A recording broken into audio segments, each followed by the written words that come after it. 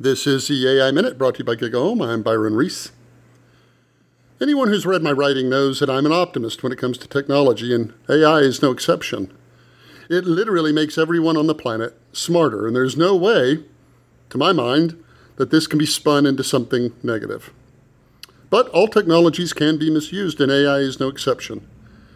And over 3 episodes of the AI Minute, I would like to explore that. The third and final one is security.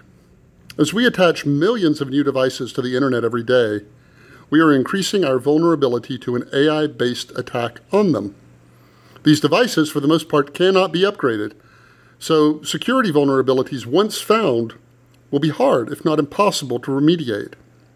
A bug in a connected refrigerator, for instance, could be manipulated to run the motor so hard and relentlessly that the appliance catches on fire. This is a problem that will only get worse, and we have no effective plan for solving it in the future.